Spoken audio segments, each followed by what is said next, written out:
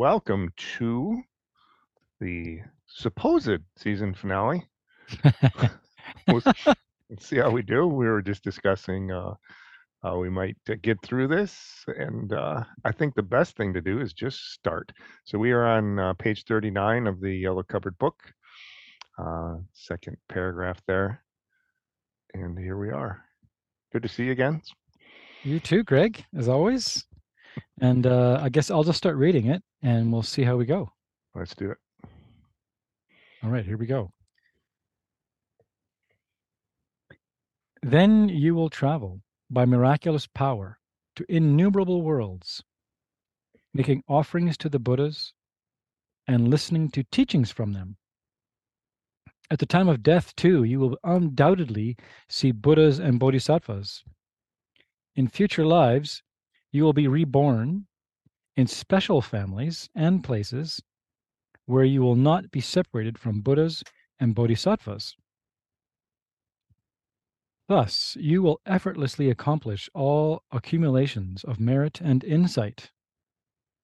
You will have great wealth, a large following, and many attendants. Possessing a sharp intelligence, you will be able to ripen the mind streams of many beings. In all lives, such a person will be able to recall past lives. Try to understand such immeasurable advantages that are also described in other sutras. Nice. And so I'll just continue on to the next one here. In this way, if you meditate on compassion, skillful means, and the awakening mind of bodhicitta for a long time with great admiration, the mind stream will gradually become thoroughly purified and ripened.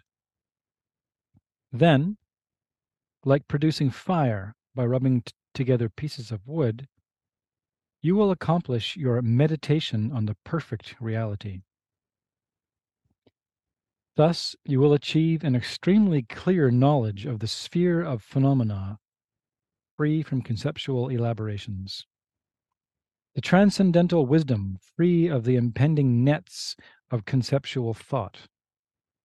The wisdom of ultimate bodhicitta is stainless, like an unwavering butter lamp, undisturbed by the wind. Thus, such a mind in the entity of ultimate bodhicitta is included within the path of seeing, which apprehends the selfless nature of all phenomena. Through this achievement, you enter into the path focusing on the reality of things, and you are then born in the family of Tathagatas. You enter the stainless state of a bodhisattva.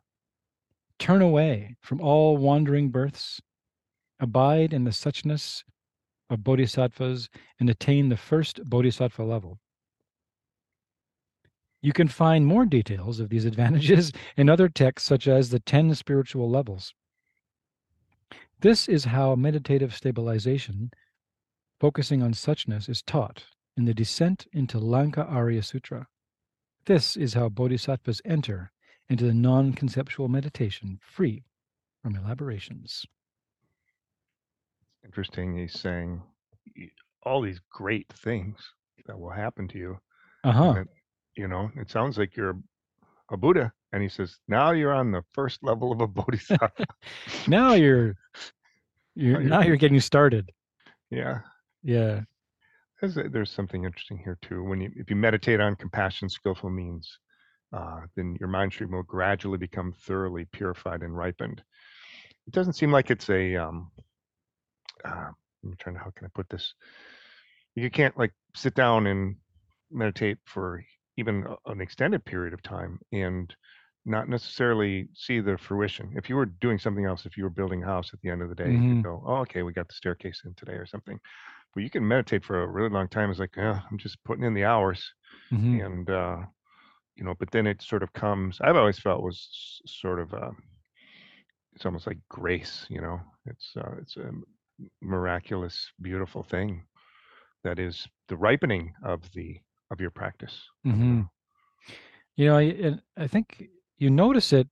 The way that I've noticed progress in meditation over the years is largely through they would call them a cessation, where you Mm, recognize that something's gone from your mind that was there before. I think one of the things that one of the answers to a question the Buddha was asked, when you became enlightened, what did you gain? And he's like, I didn't gain anything, but I lost, right? I Mm, lost jealousy, right? I lost this. I lost. I lost. I lost. And uh, that was, I think, maybe the most exciting part of the path for me. It was starting to notice, oh wow, like last year, I would have lost my marbles over something. Um, and so that's your mind becoming purer and purer because you see things clearly. mhm. Like I remember when if someone had broke into my vehicle, for instance, and stolen some things and stuff, and I had this very, very clear knowing that if that had happened to me like a few years before, I would have just been freaked right out. Yeah, But in that moment, I just felt compassion for the people that had made the attempt, yeah, and that was noticeable and palpable. And I was like, oh wow, I've changed. yeah. You've mentioned that a couple times. I think your van gets broken Yeah, into like on a regular basis. It sounds like it's a big part of my teachings. It all happens all the time. No, it's not. It's only happened a few times, but it's a good example. a few times. But yeah, I've thought Yeah. about that in when things have happened, or even just sort of imagining and be like, that's okay. Hmm. It's like you said, somebody needs it that more than you.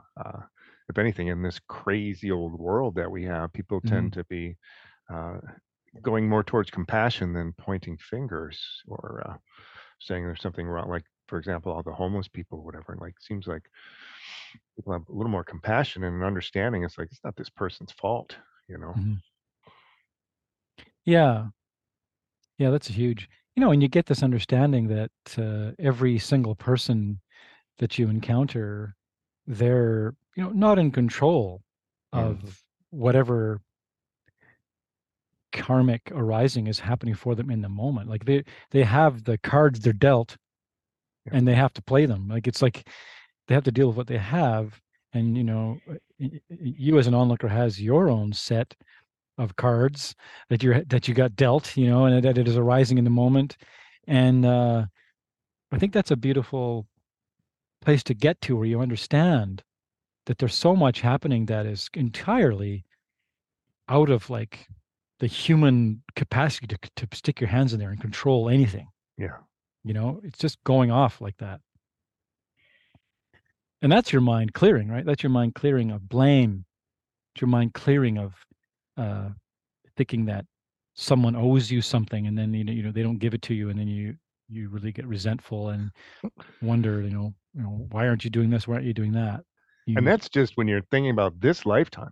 yeah. Like if you can get past the fact, if you really sort of buy into karma all the way, you can say, okay, well, the reason this person stole from me is because I stole from someone in the past, or and so on and so Hmm. forth, and actually feel compassion that they have to be this vehicle that delivers your karma to you. But you might clear that out in for one lifetime, Yeah. forgive your parents or whatever, all the different things in your life that have happened that have been, quote unquote bad things that happened to you. But if you can get there, then it's like you have to unpack lifetimes as squirrels, and did you attack some other squirrel's nuts, or there's a lot. There So it's is. almost like Yeah. you just like, yeah, if you it's easier to go into that flow and just go, okay, we're all in this together, and that includes me. Hmm.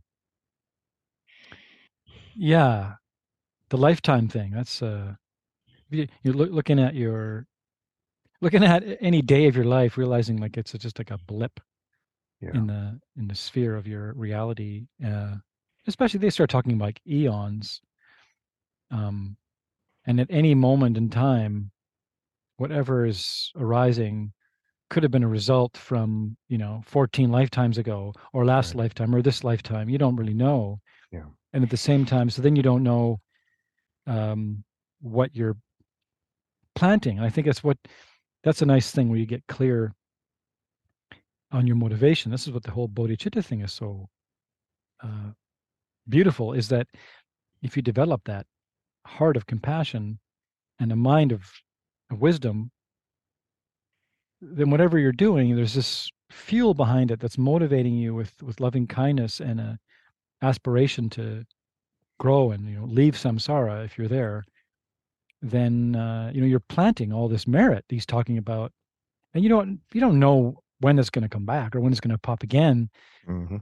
And it may be that you're holding on to your bodhicitta in the face of some dire circumstance in your life Exactly. Yeah.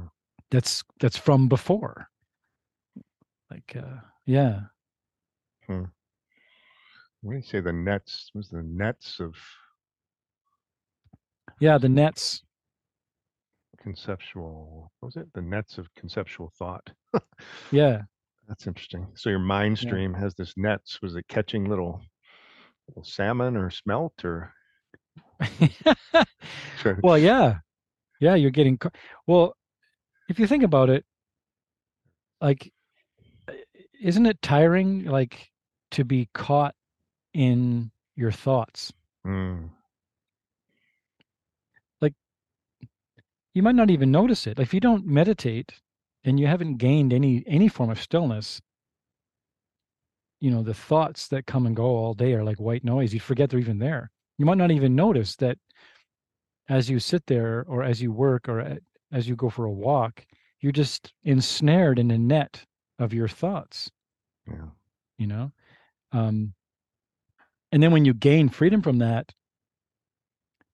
I've definitely went through periods of my time where I was like, enough already. I'm so tired of this constant supply of, you know, thought formations that just arrive. Wake up in the morning and there they are. And it's so easy to just kind of take that bait and you go forward into that net and you're caught in that net. yeah. Hours can go by, you know. I wonder if there's like certain category of thoughts that most people sort of cycle around in the course of a day or within an hour, like, and probably you get into a groove. You wake up in the morning and you start thinking about this, that thing, and as your day progresses, you're thinking about all of these other things. There must be a like the sort of a seven, maybe are there seven main categories, like the seven dwarfs? You're grumpy, you're compassionate, you're, you know, uh, this just for me personally, I can, as I've watched my mind over the years, I can see it's like, wow, yeah, there's that one going again. It just pops up because it knows the groove, you know. I'll see something that'll trigger it and it goes, oh yeah, yeah, this is what we think of that, you know. Yeah, and then it could become, or probably does become, the reality that you're used to, a certain cycle of thoughts that you're so used to having Yeah, that you then assume that that's you. yeah, you identify Yeah, 100%. I am those cycles. I am those cycles, and I react this way to this situation, and I always react this way to this situation, Yeah. right? Everyone wants to And know that, if you're mhm, out and about and something happens in front of you and your friends, like you all kind of yeah, come to some consensus of what it means, mhm, or you talk about what you think it means. It could be anything, yeah, but yeah, that identification with the thoughts. That's the name of the game. yeah. Like if you're with somebody, and then you know that you're not gonna, not to approach a certain subject because they're gonna go off, Yeah, right? And that's their what's one of their ones. yeah, And you're like, okay, let's not bring that one into our conversation. Yeah. yeah, And then once in a while you forget. yeah. It's oh, here we are again. Yeah, Yeah, the yeah, thoughts are just unbelievable, and you can't pin them down. Where are they? I can't like show you a thought. yeah.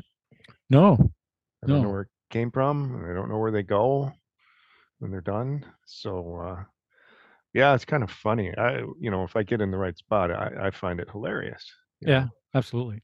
that I'm identifying with all these things just because I had a certain experience. My life went through a certain thread line and I was educated this way and I met this person and this thing happened to me. Yeah, so why would I identify with any of that, Hmm. Yeah, that's a million-dollar question. Why would you? Why do we? And but we do. I think it's just from a psychology standpoint. Yeah. It's because we need to navigate the world, and so we're trying to figure it out. And so we figured it Mm. out, and then we put it in there, and then the ego sort of then sets up a wall. Says, okay, that's how we think about it, and I'm here to keep you happy. So just Mhm. think about this way, and everything will be okay. But if it's all it's doing is building up this wall of thoughts and your relationships to them, it's not really helping you then. I know, and everyone can relate. When I teach at Pacifica, we often talk about that, things that pop up in your mind, and you know, in a place like that, everyone is there and they're trying to heal, and everyone is very on board with, yeah, I know my mind makes me suffer. Yeah. They're all on board with that, Hmm. and so it's uh, and they're in a setting where they're trying to work on that and be in the realm where they can actually understand that whatever is popping up in their mind is not necessarily true. Hmm. And then uh, that's like such a flavor of the net, in the way that we're ensnared is actually believing that what we think, just because we think it, that it's true. Or that it has something to do with us. Like you could have the Yeah. most horrific thought. And I've Hmm. certainly had things pop up into my mind. It's like, what Yeah. the hell is that? Yeah. That is definitely not me. Maybe I'm watching too many, gangster movies or something. But Hmm. yeah, so I think those are actually good things sometimes. They can Hmm. kind of awaken you to this idea. Yeah, that's not you. Yeah. The impending nets of conceptual thought. Mhm. Yeah. Conceptualizing everything, right? Because the wisdom of ultimate bodhicitta is stainless. This is what I think. This is probably, I've been teaching for a long time, and I think what I see over and over again as the biggest challenge for most people, even they're studying and they're meditating, but it's so easy to continue to get caught Yes. in a conceptual elaboration about what we want, how we're feeling, about our practice, what I should be doing. Why aren't I doing this? Oh my God, I just did this. This is going to happen. Um, you know, and I will teach and mention over and over again about that stainless aspect of the mind that you can sink down into, like you're doing mind as a path or something like that, and you're getting down and you're getting less and less and less conceptual, and you can get into meditation and kind of, even for a moment or 5 minutes, free yourself from that conceptual net, Yeah. but it doesn't stick. Like, unless you hammer it and just keep going and going, you find yourself sitting in a restaurant with somebody and just going on and on about like all the things that make up your samsara, Yeah. and then you're kind of like arguing about and defending and trying to figure out how to reposition and take the samsara and turn it into a different shape. But it's just samsara, and the ultimate bodhicitta and the mind of bodhicitta is not that, Yeah. and it's clear of that, and it's so easy to just get caught in that net, forget your refuge, and realize that everything that you could possibly ever want and desire is actually already there. It's sitting with you and your partner in the restaurant. Yeah. And so why is it so hard to let go? It's like a wind, like a habit that just pulls and pulls and pulls our attention to it. And so no one gets any, not no one, but many people, they don't get the break from it, they don't get the relaxation, Mhm. and they're living in that net. I think that's the importance, perhaps, of the sangha, Yeah. because this stuff is hard enough when you're sitting down and trying to understand it and trying to meditate and still the mind and understand emptiness. And then you get up and it's like, okay, well, got to go back into the world now. No one else is going to be on the same page with you with this. So Yeah. good luck. It's like Yeah. I had just this week at work, which is really it's my crucible, I guess you could say, of off the cushion work. And I said, this week, this one person that really just drives me crazy. I'm just going to give them the ultimate, patience and listen to what they're saying and answer the question that I've answered 5 times already and go through their convoluted logic and just be like really, I'm nice, always, but Yeah, I'm yeah, also sort of like, so I went through it. It was kind of fun in one regards, but it's like, man, I'm wasting a lot of time here.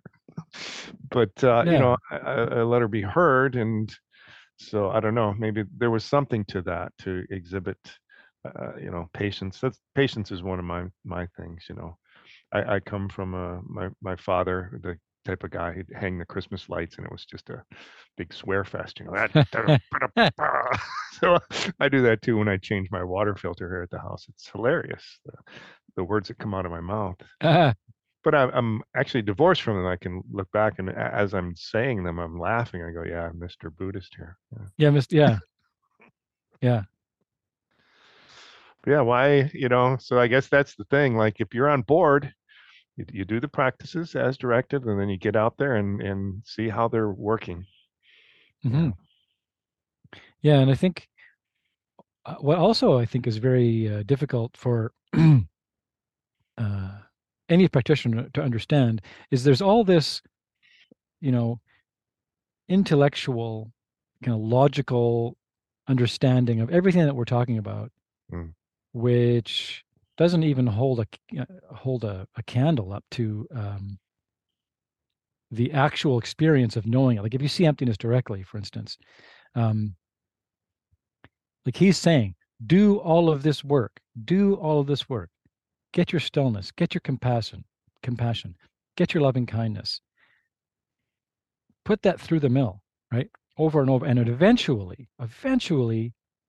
you'll have this experience. You will um, have your moment, your 15 minutes of fame. You will have your moment. You'll have your path of seeing.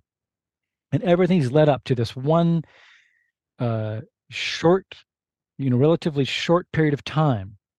Buddhism is like that, right? There's all this preparation, and then there's like a finger snap, the thing that actually happens. Like yeah. you see emptiness directly, and then after that, um, you know that all of this is true, and you're changed, and that space that he's talking about of ultimate bodhicitta is there. Like you are aware of that space, and you live that space, but if it's only the first time you've seen emptiness in this life, you still have a bunch of stuff to purify. Yeah. So, so you could be like an Arya, someone who's seen emptiness directly, and change your water filter and experience a karmic upheaval of like, rah, rah, rah, rah, rah. But a complete, like an awakened Arya would find that amusing and would be like, and know that if there's any, know that if there's any, I don't know, the Arya couldn't blame the water filter and could still have humor experiencing a moment of aggression about the water filter, you know? So, maybe that's you, Greg. I think if anything, it shows how the mind works, like you were saying. Like Yeah. you get that brief moment after all that preparation. It's just the characteristics. You can't really fight it. Yeah.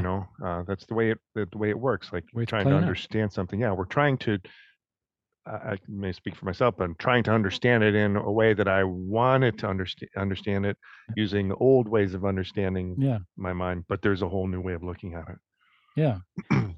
And then so when you're changing the water filter, and uh, would you say that you experience a cessation, or you experience like maybe 10 years ago, you would have believed that the water filter was a pain in the butt and is actually, worthy of swearing at. Uh-oh. You're making a face like maybe, maybe not? uh, Or would you do you know now that this is yeah, just like a humorous yeah, moment in but general? but I do avoid changing it. Like right now, Oh, it okay, right. really needs to be changed. And I look at it, it's like, Putting it off. putting off that experience again. Right. So you're somewhere in there. That my the, the, Uh-oh. the best thing that happened in this was I learned. I stopped and think, is like, well, how can I fix that? So I put some plumber's tape around the outside thread. It's like, Okay. oh, that seems to work. Okay. Or I was for a while. I was there. Who cares if it drips? So Yeah. what? Yeah. Nothing's perfect. But yeah, I'm still avoiding it. And I don't Oh know. yeah. Do I, if you know that somebody bothers you and rankles you and is going to Yeah. get you off your meditation bodhisattva game, you got to Yeah. go out of your way to go visit them. Yeah, probably Should not. you? I Should think it you? depends. I think it depends on the kind of where your mind is at because certain some practitioners would like Yeah. a Lojong practitioner who's like, yeah, it's all about giving everyone else the upper hand and eating all the poison they can Yeah. to So I was gonna purify it. say, yeah. They'd go right after. I They'd be like, walk right into it, I guess. yeah, please irritate me and I think thank you.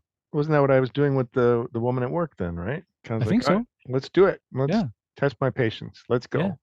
Be yeah. as ridiculous as you can. Hit me. Yeah, well, because in the Lojong text they say like the most irritating person is a wish fulfilling jewel. Yeah.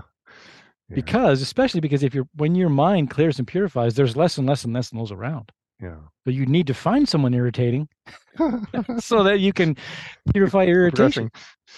Yeah. I don't mind her so much. The guy who works under her, he's my water filter. Yeah. Oh I yeah. just avoid him. I don't think I'll ever pass through that. But maybe there's a meeting on Tuesday. I'll let you know. Oh yeah. Yeah, yeah. He's gonna ask the same 10 questions Yeah. he's already asked for the last 10 weeks. Yeah. Well, I think what happens is eventually, you hit a point and all of a sudden you have this uh exhilarating combined with the horror of uh-oh, maybe he was a Buddha the whole time, Oh no, yeah, right. right? Oh Yeah, my God. And that's then that's what happens, I think, especially when your mind gets really clear and purifies. You start seeing that. yeah, You start seeing, oh my God, this person is not a person, yeah. And um I remember I used to say that all the time. He'd say, like, if you start looking around and you start seeing like angels or you start seeing enlightened beings around, well, where do you think you are? Where have you, you're and when you're in Buddha paradise, that's what you see. And so he was great at that as saying, like, you could be right in the middle of Vancouver and you could be in Buddha paradise and the person right next to you is in some kind of hell realm. It's your perception of, which is what this text is saying so greatly is, your perception of your reality. So you're in the verse before, he's like, you're traveling by miraculous power. You're going and you're getting teachings from Buddhas, um, where it may be that, I don't know, 3 years before that, 2 weeks before that, you go to the same situation and you're into some mundane situation and you're bored out of your mind. But Mm, then mind is clear, karma's there, someone starts to speak and you're just floored by the wisdom and mm, the deep transmission that's happening, you know. Um, yeah. and it was never out there the way that it Mm, appeared to be. Yeah. yeah. So as you said here, the last line you read, free from elaborations. Yeah. Yeah. Should we keep going? I Yeah. think we're gonna do this. Hate to We're be gonna the we're gonna nail it. time master, but yeah. All right, here we go. Those in the engaging through aspirational level are said to engage through thought and not through pure application. Once that wisdom is evolved, one enters this level. In this way, a person who has entered the first level later on in the path of meditation familiarizes themselves with the two wisdoms of the transcendental state and the subsequent wisdom and skillful means. In this way, they gradually purify the subtlest accumulation of obscurations that are the object of purification of the path of meditation. And in order to achieve higher qualities, they thoroughly purify the lower spiritual level. All purposes and objectives are completely fulfilled by entering the transcendental wisdom of the Tathagatas and by entering the ocean of omniscience. In this way, by gradual practice, the mind stream is thoroughly purified. The descent into Lanka Arya Sutra explains this. The unraveling of the thought, too, reads, in order to achieve those higher levels, the mind should be purified, just as you refine gold, until you realize the unsurpassable and perfectly consummated Buddhahood. Whew.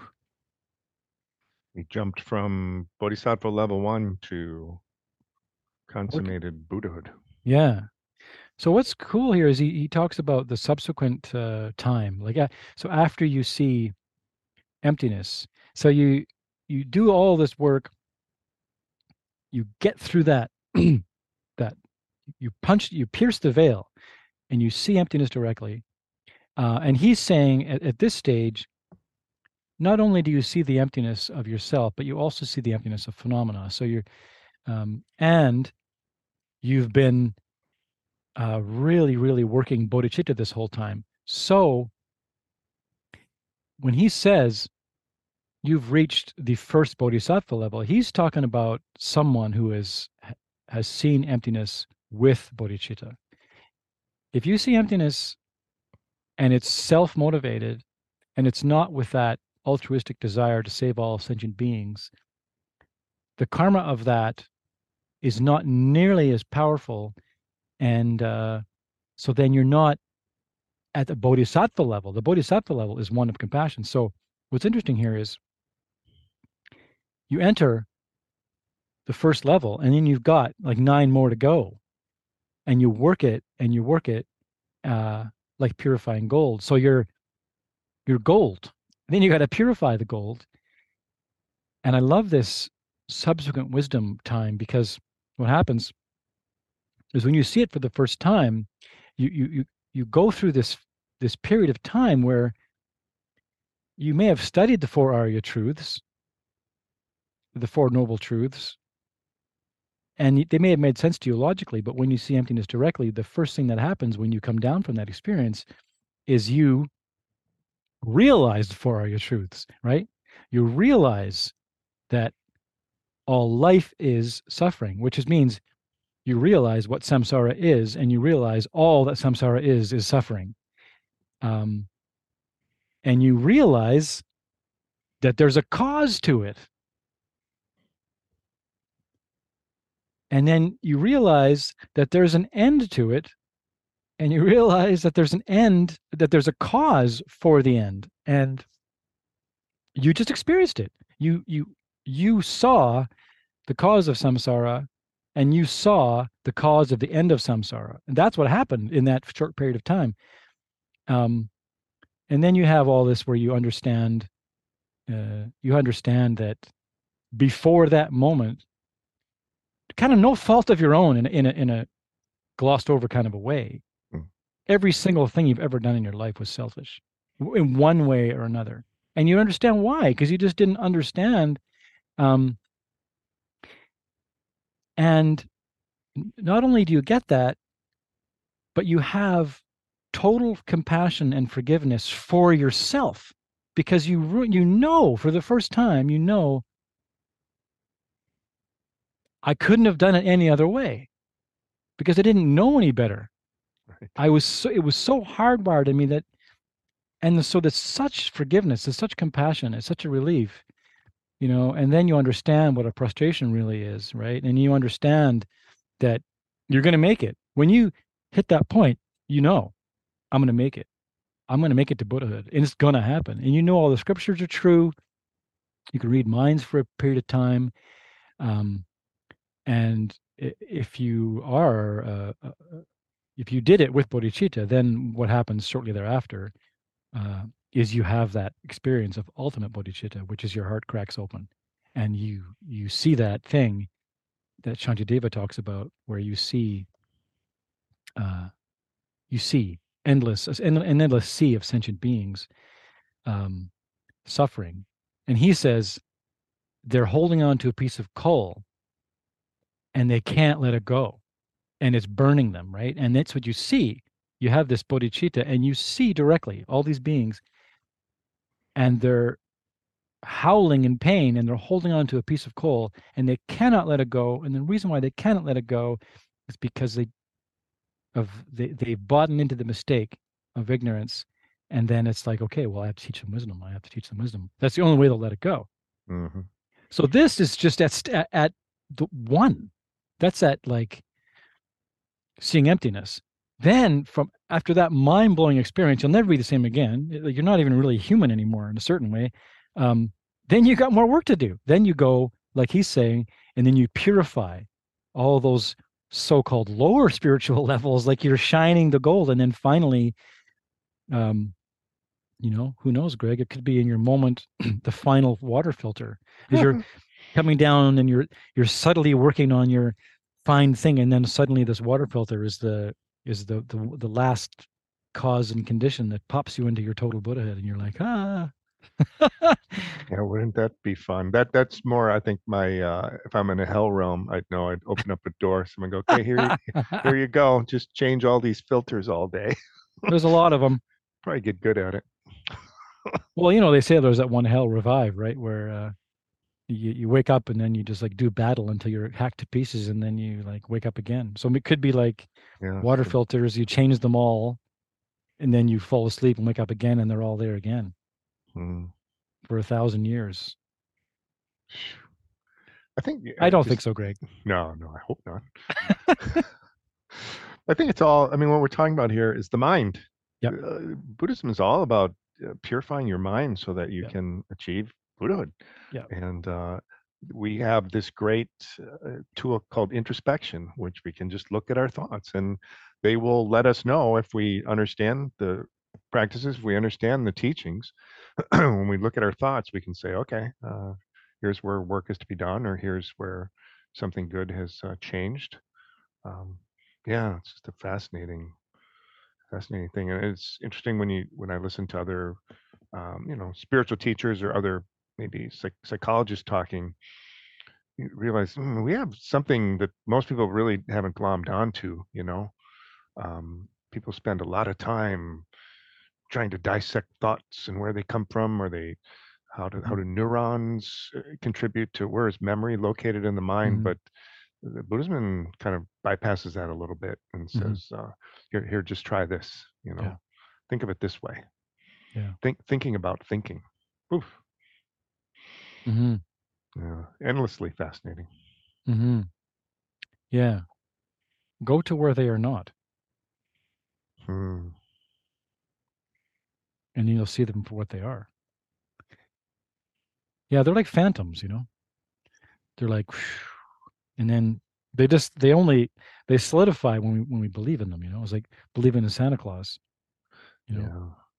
Yeah, I can totally understand when people, feel overwhelmed or they have nervous breakdowns. Like, yeah, that's very easy to understand. Oh yeah. Yeah, Oh man. Yeah. A thought pattern can take you for a ride that lasts years. sure. Yeah. I noticed that for anger, like, I wasn't an angry person, but I get angry, every once in a while. And then what Buddhism showed me, I think what you showed me was, you know, that anger is going to disturb the sort of your calm mind for about a day and a half, Hmm. So don't do it. Hmm. It's a pretty simple, stop picking at that scab. It's never going to heal. Just don't get Hmm. angry if you really are serious about this, you know. Yeah. Yeah. I remember when I had landed in this place where I started to understand that kind of approach to it is almost like more important than anything else, right? Like recognizing, whoa, my kindness just turned off. Yeah, And there this you is go. like a cause for alarm, right? And which is being aware of that and doing something about it is more important than anything else you could be doing. And that's like Mm, taking refuge.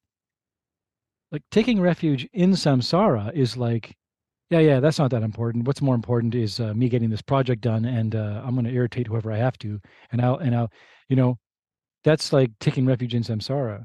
And then if you're taking refuge in your own enlightenment, then you notice, oh no, like I'm getting freaked out. I'm about to say something harmful to somebody. Yeah. It's not worth it. It's gonna set me back. Yeah, it's hard though, right? I mean, Very hard. in this week at work, Yeah. I was sort of the center of this massive thing. So, issue that was coming up, and people around me were lying. They were getting Oh my angry. God. They were pointing fingers. And I was just sort of, so I think it's my job to be the eye of the hurricane here. I could go off on any way, any direction that anybody's offering me here, but just kind of keep your cool. That's probably part of it. The whole be like a piece of wood. Don't react. Yeah, and if you notice that sometimes when you do that, even if it's like you say, you're the eye of the hurricane, or if it's another situation when you're not so much the eye of the hurricane, but maybe there's an issue with someone, they want something from you, or they're getting all bent out of shape about something that they think that you owe them or said or Mm, anything, and you don't try to defend it or fix it. You just wait and you yeah, be present and you wait and you take refuge. You take refuge in your own kind of motivation and your own state and your own clarity and your own kindness, and you just wait. And I mean, I don't know how many times I've done that, and then just the problem fizzles out. yeah. You tell me that, and it works. Yeah, Yeah, definitely yeah, works. yeah. It's kind of like a modern day miracle. Just goes fizzes out. Should we read some more? A Nope. little bit of pause. That's all it takes. Yeah, yeah. Yeah, We're getting there. we're getting there. So We could do this. I think so. Right. All right. Entering the ocean of omniscience. Oof. Let's just pause there for a moment. Second time he said it. Yeah, the ocean. They often refer to the ocean, right? Like each mind is like a drop of water in the ocean, and the ocean of omniscience. There's You're, also the ocean of ignorance. You want to cross yeah, that over? Yeah. yeah. Wow. Entering the ocean of omniscience, you possess impeccable jewel like qualities to sustain sentient beings, and these fulfill your previous positive prayers. Wow. So now you're seeing it come true, right? All the times you prayed for sentient beings to become free, you're seeing it happen. Wow. The individual then becomes the embodiment of compassion, possessing various skillful means that function spontaneously and work in various emanations in the interest of all wandering beings. In addition, all marvelous attributes are perfected. With total elimination of all defilements and their latent potential, all Buddhas abide to help every sentient being. Through such realization, generate faith in the Buddhas, the source of all wonderful knowledge and qualities. Everyone should endeavor to actualize these qualities. Ooh, yeah, I mean, what could be better? Everyone. Yeah, he's done pretty much. He's said everything he wanted to say, and then the next thing he's doing is just kind of a wrap up. Ooh, I think one of the big messages of this text, and certainly if I was going to give any kind of advice on any of this, I would just say keep going. Hmm. Whatever it is, don't give up. Keep going, and it will show itself to you. Right, the your good heart and your intention, and you just the willingness to just keep on meditating and keep on going, and just keep on seeing your mind, and don't take anything less than your perfect enlightenment for an answer. You will get there. Hmm. Yeah, your karma will provide you with what you need.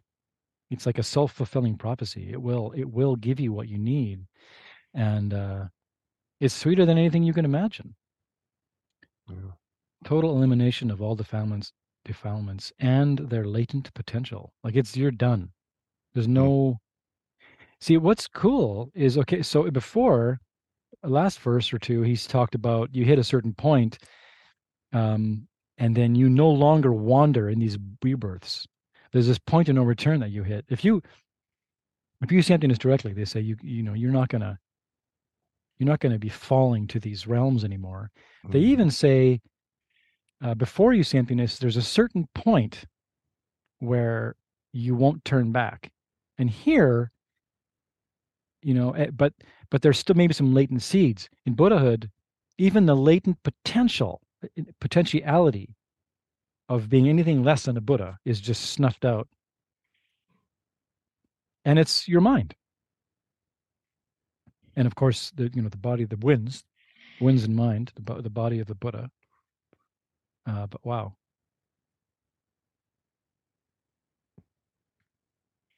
all Buddhas abide to help every sentient being. mm. Yeah, just very inspirational, this one. I love the expression embodiment of compassion. Mhm. It's like you're not compassionate you're not being compassionate anymore. You are compassion. You don't have to think, oh, compassion is needed. You just are compassion. Like Yeah, you've passed needing even think about compassion. yeah, That's just the thing you are. yeah, yeah.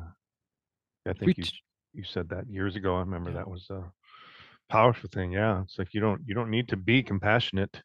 You need to be compassion. Hmm. Oof. Hmm. Should we take this thing home? Let's take it home. Whew, I'm getting rushes about this. This has been quite the journey here. The Buddha thus said, the omniscient transcendental wisdom is produced with compassion at its root. The awakening mind of bodhicitta as its cause and is perfected by skillful means. Let's read that again. The Buddha thus said, the omniscient transcendental wisdom is produced with compassion at its root.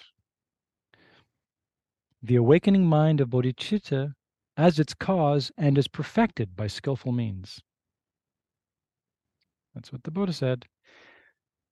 The wise distance themselves from jealousy and other stains. We just talked about that. Mhm. Their thirst for knowledge is unquenchable, like an ocean. They retain only what is proper through discrimination, just like swans extracting milk from water. Thus, scholars should distance themselves from divisive attitudes and bigotry. Amen to that. Even from a child, good words are received. Whatever merit I derive with exposition of this middle path, I dedicate for all beings to actualize the middle path. Well, thank you, Master Kamalashila. Yeah, he's kind of giving you a few little pointers on your way out the door. Yeah, wow.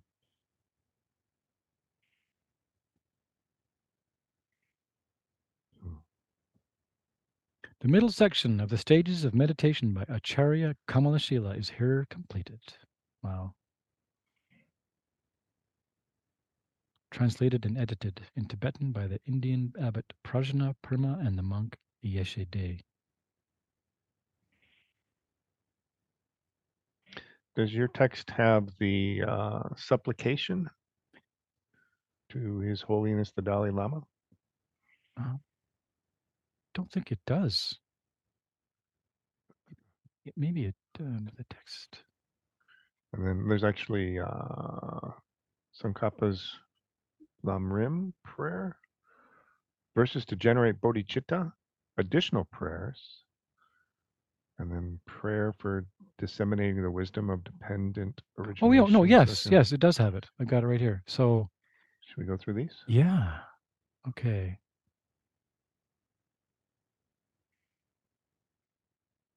Supplication to His Holiness the Dalai Lama.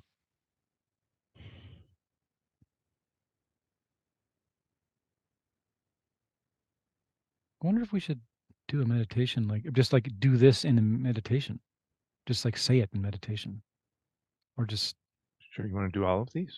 yeah. What if we go into meditation and just kind of read through it as a meditation? Very good. Okay. Yeah, we can additional prayers. Yeah, why don't we do that? It's always nice to be in a meditative state and just listening to these amazing words. So wherever you are, finding your meditation seat. Maybe that's lying down, maybe that's walking, maybe that's sitting.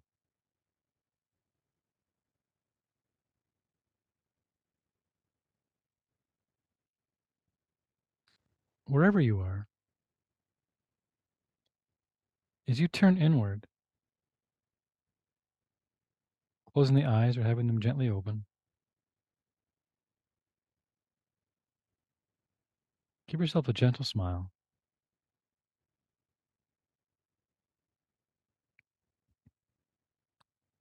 and zero in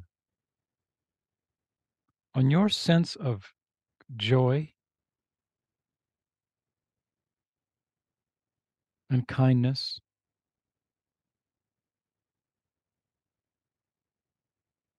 If you look underneath the cascade of thoughts that may be parading around in your mind right now, depending on the state of things, if you turn away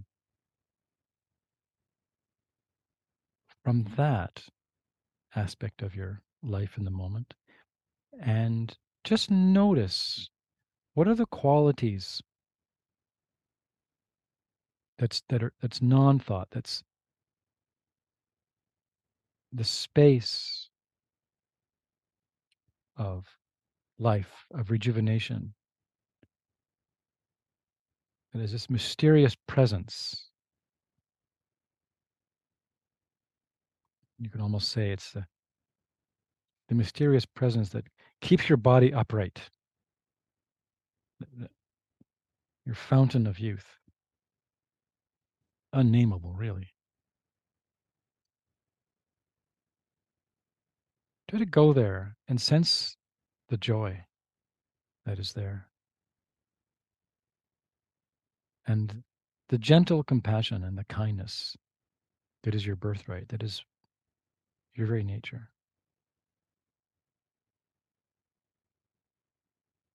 Just do your best to be there and sense that for a few moments before we go on, before we continue.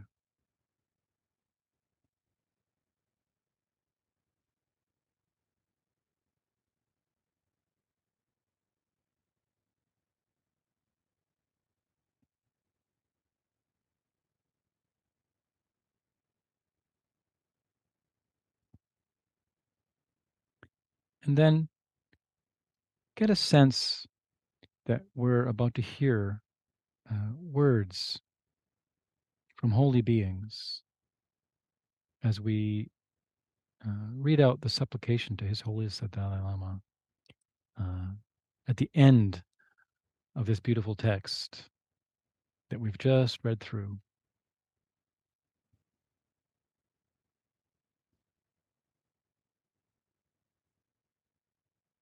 And know that these types of beings who write these types of words, their motivation is to have that joy that you're touching into as your permanent state. They know it is your natural state, and they want it to increase in you, and they want it to spill out so that you can affect others.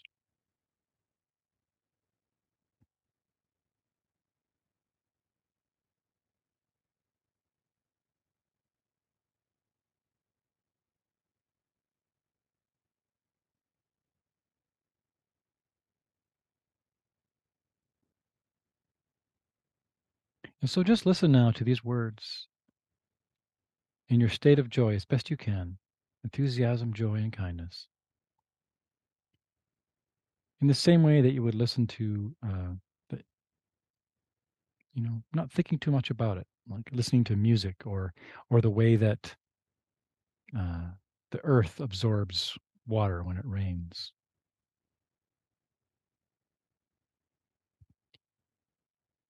The path of union of emptiness and compassion, I should say. This is a supplication to His Holiness the Dalai Lama. The path of union of emptiness and compassion is lucidly explained by the protector of the Dharma and the beings of the snowland. You are the lotus holder, Tenzin Gyatso. We supplicate you that your wishes are fulfilled spontaneously.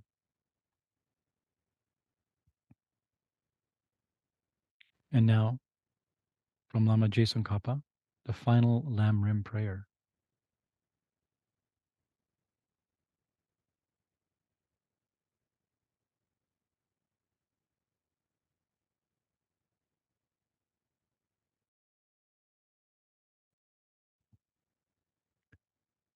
From my two collections, vast as space, that I have amassed, from working with effort at this practice for a great length of time, may I become the chief leading Buddha for all those whose mind's wisdom eye is blinded by ignorance. Even if I do not reach this state, may I be held in your loving compassion for all lives, Manjushri. May I find the best of the complete graded paths of the teachings, and may I please all the Buddhas by my practice. Using skillful means, drawn by the strong force of compassion, may I clear the darkness from the minds of all beings with the points of the path as I have discerned them. May I uphold Buddha's teachings for a very long time. With my heart going out with great compassion in whatever directions the most precious teachings have not yet spread, or once spread have declined, may I reveal this treasure of happiness and aid. May the minds of those who wish for liberation be granted bounteous peace, and the Buddha's deeds be nourished for a long time. But even this graded path to enlightenment completed, due to the wondrous virtuous conduct of the Buddhas and their children. May all human and non-human beings who eliminate adversity and create conducive conditions for practicing the excellent paths never be separated in any of their lives from the purest path praised by the Buddhas.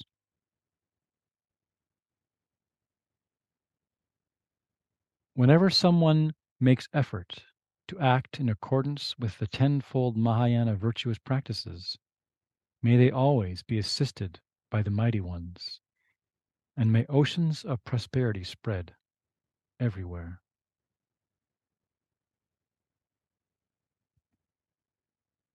And now, some verses to generate bodhicitta.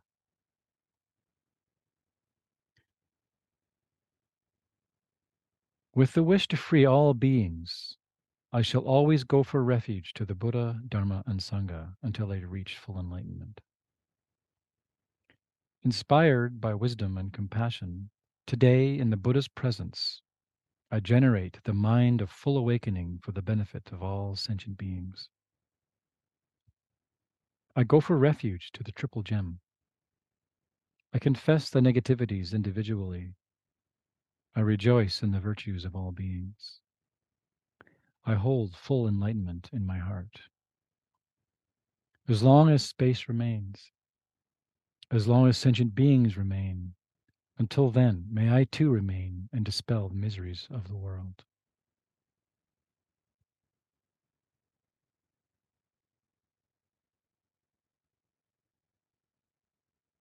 Additional prayers. Due to the merits of these virtuous actions, may I quickly attain the state of a Guru Buddha and lead all beings without exception into that enlightened state. May the supreme bodhicitta that has not arisen arise and grow, And may that which has arisen not diminish, but increase forevermore. And one more from Jason Kappa, a prayer for disseminating the wisdom of dependent origination and emptiness. Throughout my future lifetimes, may I always be guided by Arya Manjushri and be able to uphold the Dharma in general and the teachings on dependent origination in particular, even at the cost of my life.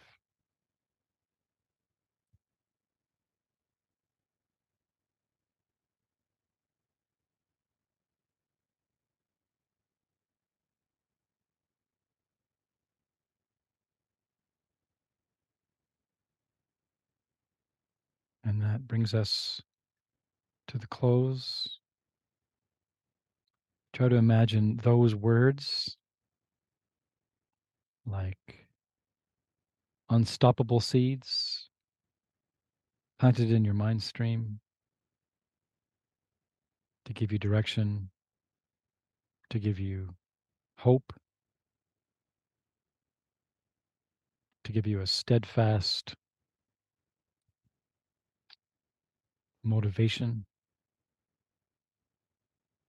to keep you going, to keep you going until you yourself discover your own inner heart of enlightenment. May all beings be free. Om Om.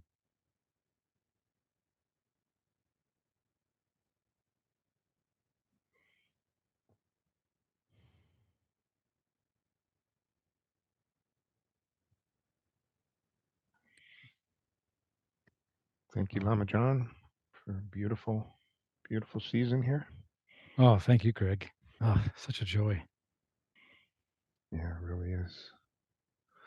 I was a little scared this word omniscience when we first started, Yeah.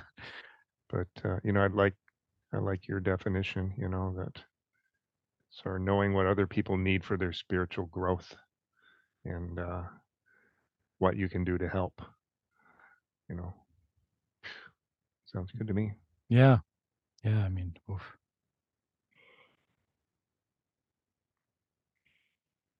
Mhm. Yeah. I remember one of the ones that always stuck with me was like, why you got to become a Buddha is because it's like that, you can't go into the burning house and save anybody that's in there until you're wearing the suit and you got the mask on, right? Mhm. You can't just run in there like everybody else and just melt on the fire. And you have to be able to assist. Um, I just can't think of a better thing to do with a person's life. I mean, well, that's what they say, right? Don't waste your leisure and fortune. I mean, what a thing to do. Yeah, and one of those closing statements too. There was closing prayers rather. That may you always find your guru from lifetime to lifetime, or these Mm, teachings. It's like, yeah, that one makes me nervous. What if I'm wandering around in my next lifetime in some place where it's just not available, or it's downgraded, or at times it becomes so degenerate that you're turned away from it. You know, that scares me. I think more than anything else. mm. Yeah. Yeah, that's a yeah, that's a abysmal thought, isn't it? Yeah. Maybe, I don't know, at a very young age, maybe you the same way. I was very attracted to Buddhism right Hmm. away, even though it was not in my culture or environment at all. Hmm. It's like the first time I was like, okay, yeah, yeah, yeah. Tell me more. Hmm. So maybe there is those seeds that do stay with you. Well, that's what they say, and I believe that must be true. I think that's proof of past practice. Proof Yeah, of past lives. Like why would you be attracted to it, right? yeah. And then you Yeah. just find those people. Yeah. Awesome. So we were talking for season 3 Yeah. and the lists, The lists. a manual of key Buddhist terms. I'll for anyone who wishes to pick up this book, I think it was only a couple dollars, $10. It's an old text, and 8th century Tibetan translator named Kabu Paltsing. So yeah, we were speaking about how Buddhism just loves their lists, and this is all the lists. Not all of them, but there's a lot of them. It's a short little book, but it's got a lot of them. So I think that's going to be fun and exciting. Yeah, I think so too. I'm looking forward to that. Yeah.